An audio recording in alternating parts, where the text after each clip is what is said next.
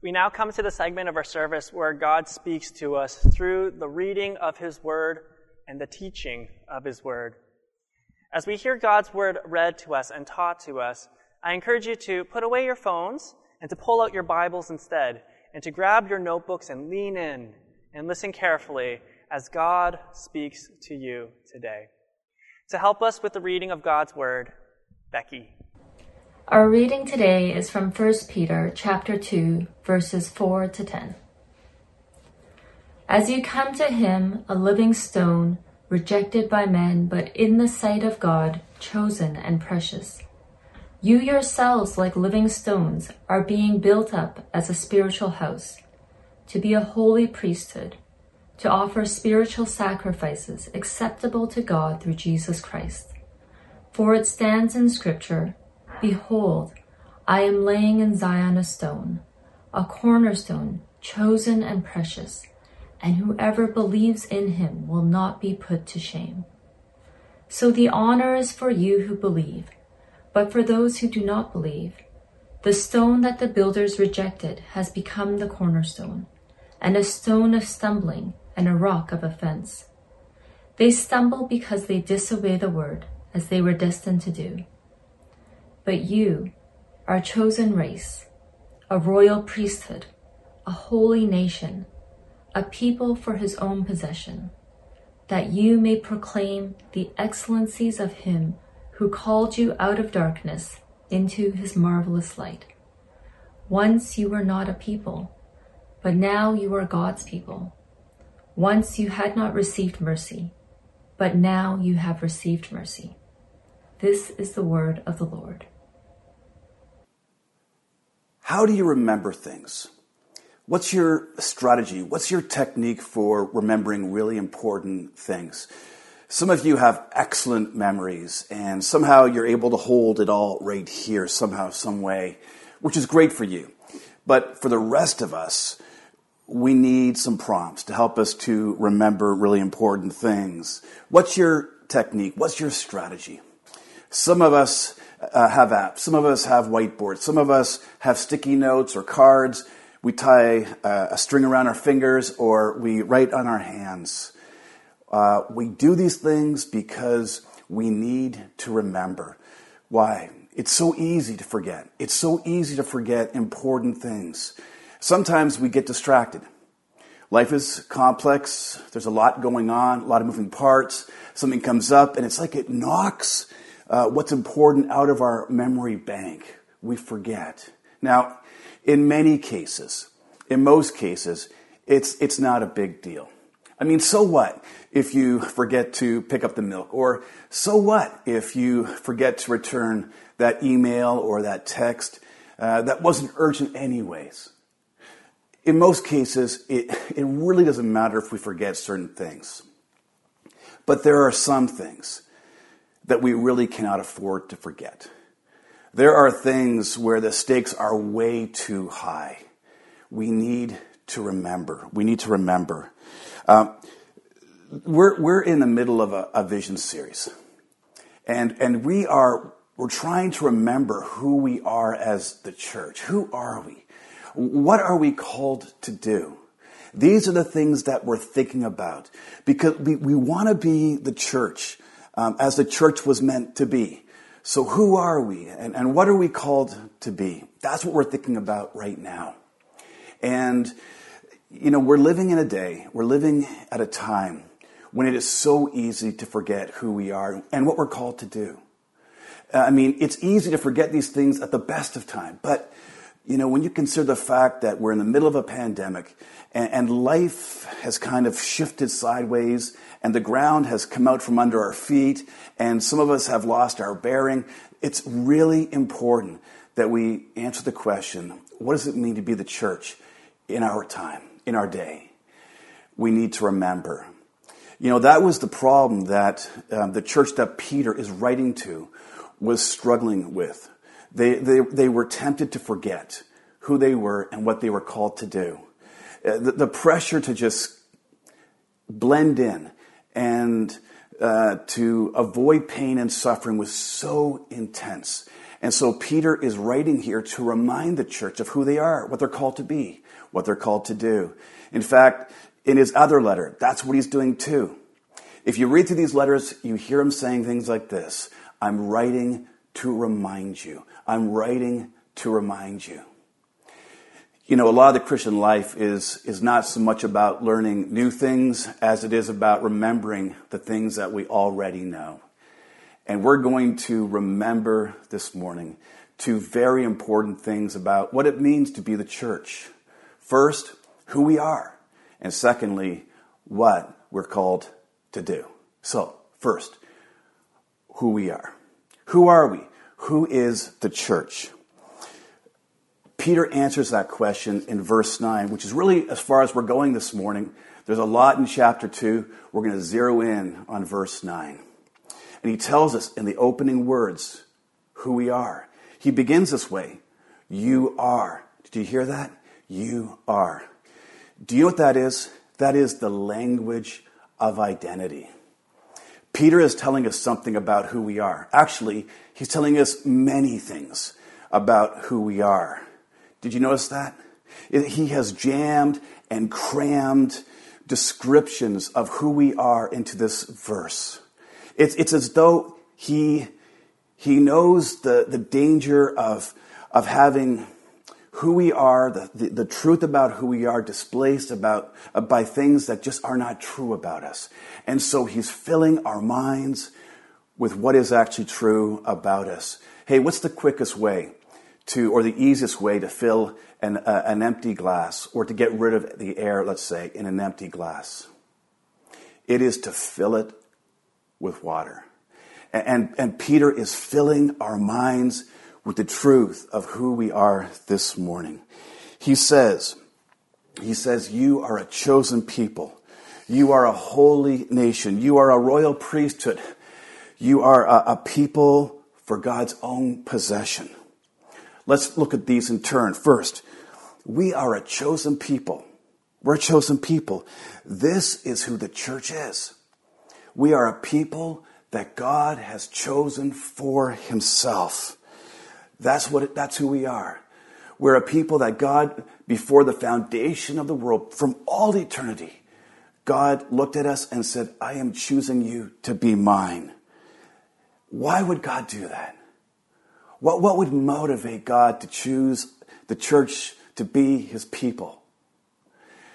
One thing's for sure, it's nothing in us. It's not because we're just better, we're more moral, because we're more talented, better looking. That's not why he chose us. I mean, when God chose his people Israel, it wasn't because they were more talented, because they were more numerous. In fact, he says in Deuteronomy chapter 7, verse 7, that the reason why I chose you was not because you were more numerous. It's not because you were bigger than the nations around you. The nations around Israel, the Egyptian nation, the Babylonians, the Assyrians, the Persian people, these were the big, impressive empires of the world. Compared to these empires, Israel was a tiny, little, insignificant nation living by the sea. No, God says the reason why I chose you is not because you were more numerous than they were. It's because I decided to set my love upon you. To set my love upon you. Why has God chosen the church to be his people? It's because he loves you. Listen to what Paul says in Ephesians chapter 1, verse 4 and 5. For he chose us in him, that's Christ, before the foundation of the world to be holy and blameless in his sight. In love, he predestined you for adoption, for sonship and daughtership through Jesus Christ.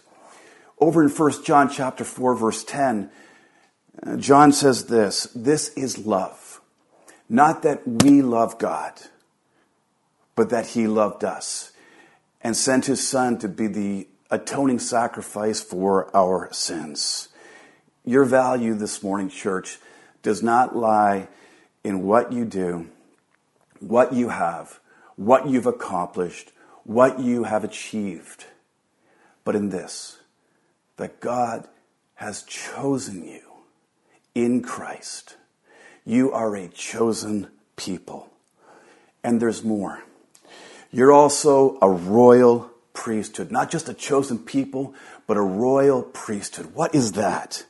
I mean, that may not really connect with you this morning. You may be thinking to yourself, what's the big deal about being a royal priesthood? What's the big deal? It's a big deal. It's a big deal. In the Old Testament, the priest had a very important job, and his job was to approach God on behalf of God's people and offer up sacrifices and pray for his people. And nobody had the kind of direct and intimate access like the priest. When Jesus came, it all changed. When Jesus Christ, the great high priest, when he offered himself as the final sacrifice for sins, he opened the door and made it so that every single believer can now approach God just the way the priest did, with direct access through Jesus Christ. Listen to what the writer of Hebrews says in chapter 4. Since we have a great high priest who has ascended into the heavens, Jesus Christ, the Son of God, let us approach God's throne of grace with boldness, so that we might receive mercy and grace to help in our time of need. Here it is. Because in Christ we have been made into a royal priesthood, a priesthood that serves a great king. That means that we can talk to God, pray to God anywhere, at any time. That we can pray for people. We can pray on behalf of other people. And no other people on the face of this earth have that privilege. This is a privilege, an opportunity, and a responsibility that God has given to the church and to the church alone. This is God's game plan, his strategy for diffusing the light of his love around the world. He has called the church to be a royal priesthood and to offer up prayers on behalf of people, that the world, that those around you might know the loving grace of Jesus Christ. That is awesome.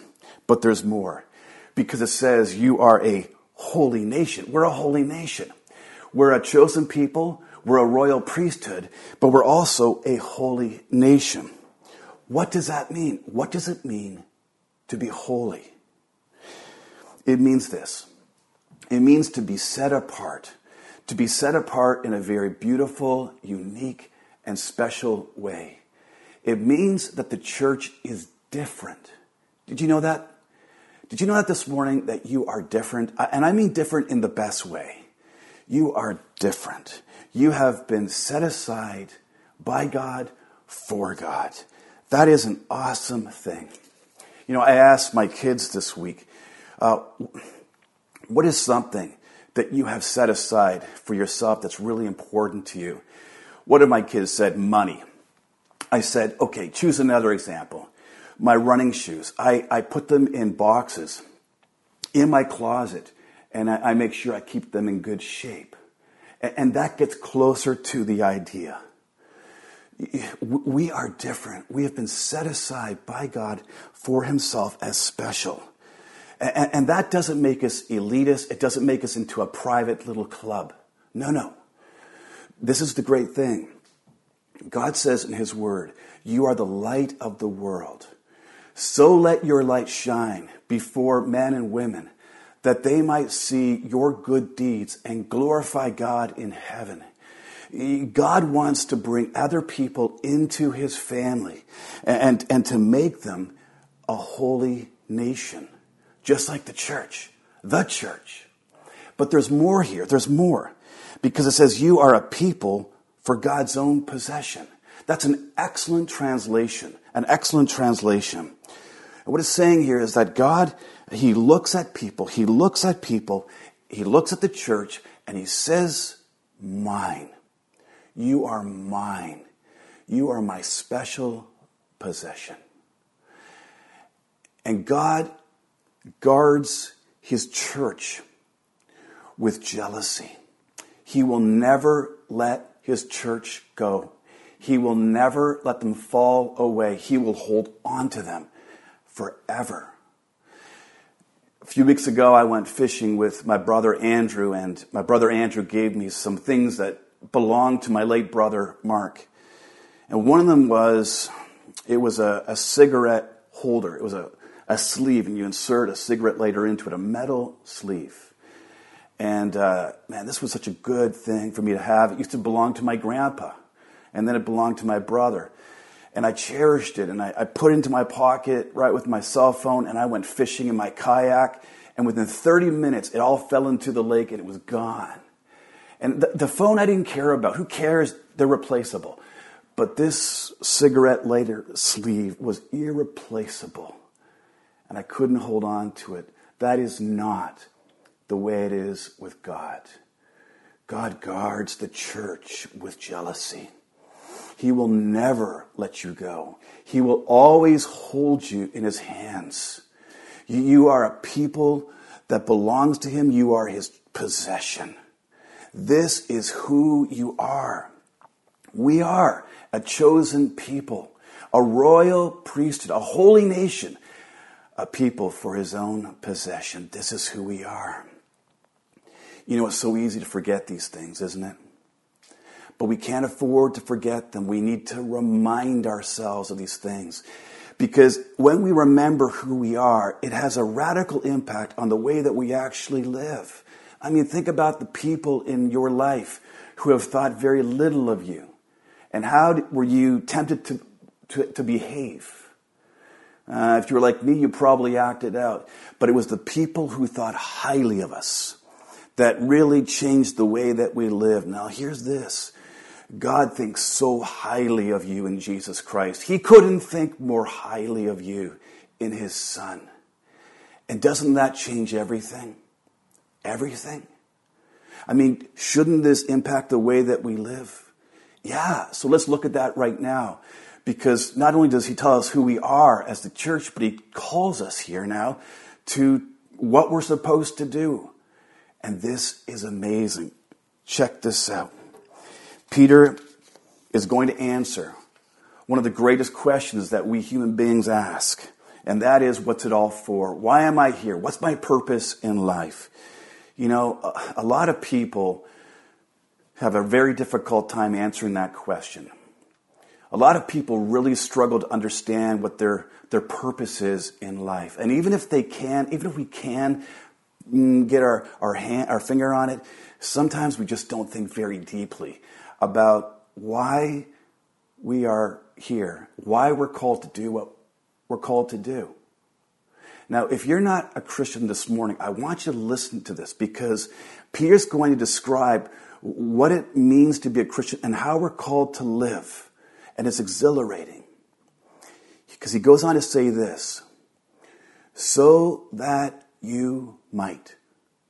You know what that is? That is the language of purpose. You are is the language of identity. But so that you might is the language of purpose. And now Peter's going to tell us what we are called to do. And what is that? It is to proclaim the excellencies of the one, who's that? Jesus, who called you out of darkness and into his glorious kingdom of light. That, my friends, is what we are called to do. We are called to proclaim his excellencies. And I think that what that means is we are called to talk about, to transmit, to broadcast, to dramatize God's saving grace to the world through Jesus Christ. Our lives should have that aroma about it. Our words, our actions, our lives should communicate the excellencies of Jesus Christ. And that, my friends, is what we are called to do. That truth, that reality ties everything together. Everything that you do, every moment, every waking moment of your life, your work, your calling, your sleeping, your eating, your friendships, everything. It ties everything together and it infuses it with amazing purpose. We are called as the church to proclaim the excellencies of the one who called us out of darkness and into the kingdom of light. Awesome. But how do we do this? How do we do this? I mean, how do we do this in a pandemic? How do we do this when it's not easy to be around other people? How do we do this when we can't be in contact with other people the way that we used to be? How do we do this?